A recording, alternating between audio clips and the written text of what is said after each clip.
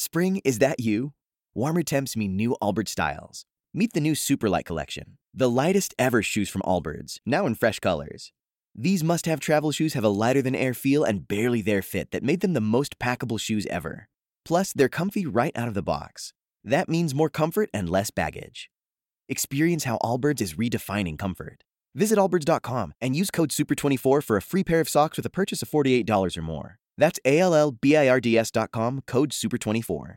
In depth on our top national story now, as schools in one Minnesota city are moving online due to protests over the police shooting of a black man during a traffic stop. He subsequently died. Reporter Kaya Edwards with KARE 11 News in Minneapolis has been in this community through the overnight hours. And Kaya, as I'm looking at your tweets, large law enforcement presence still in Brooklyn Center. That's just north of Minneapolis. So what do we know so far this morning about any arrests that have been made during the overnight protests?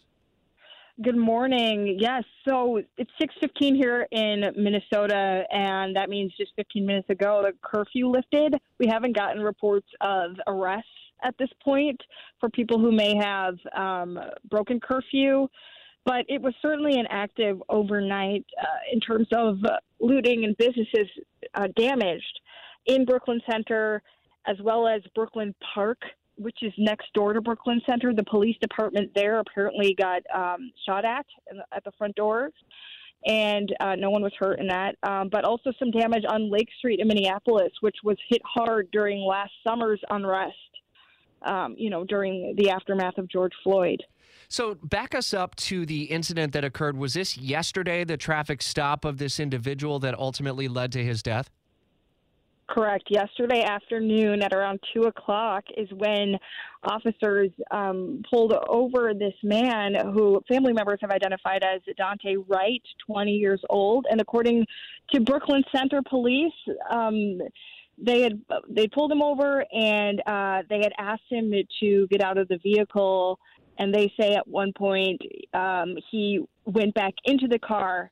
And that's when one of their officers fired their weapon, hitting who we now know as Daunte, and killing him. He died on the scene.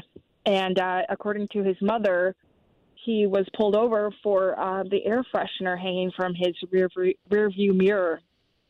And then police in their release said that they had an outstanding warrant for his arrest, which is apparently why they had him get out of the car.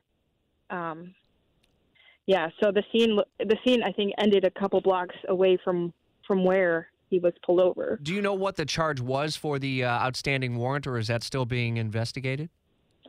I'm not aware at this time. So many details are just flying in right now. I'm sure we'll learn that really soon here today.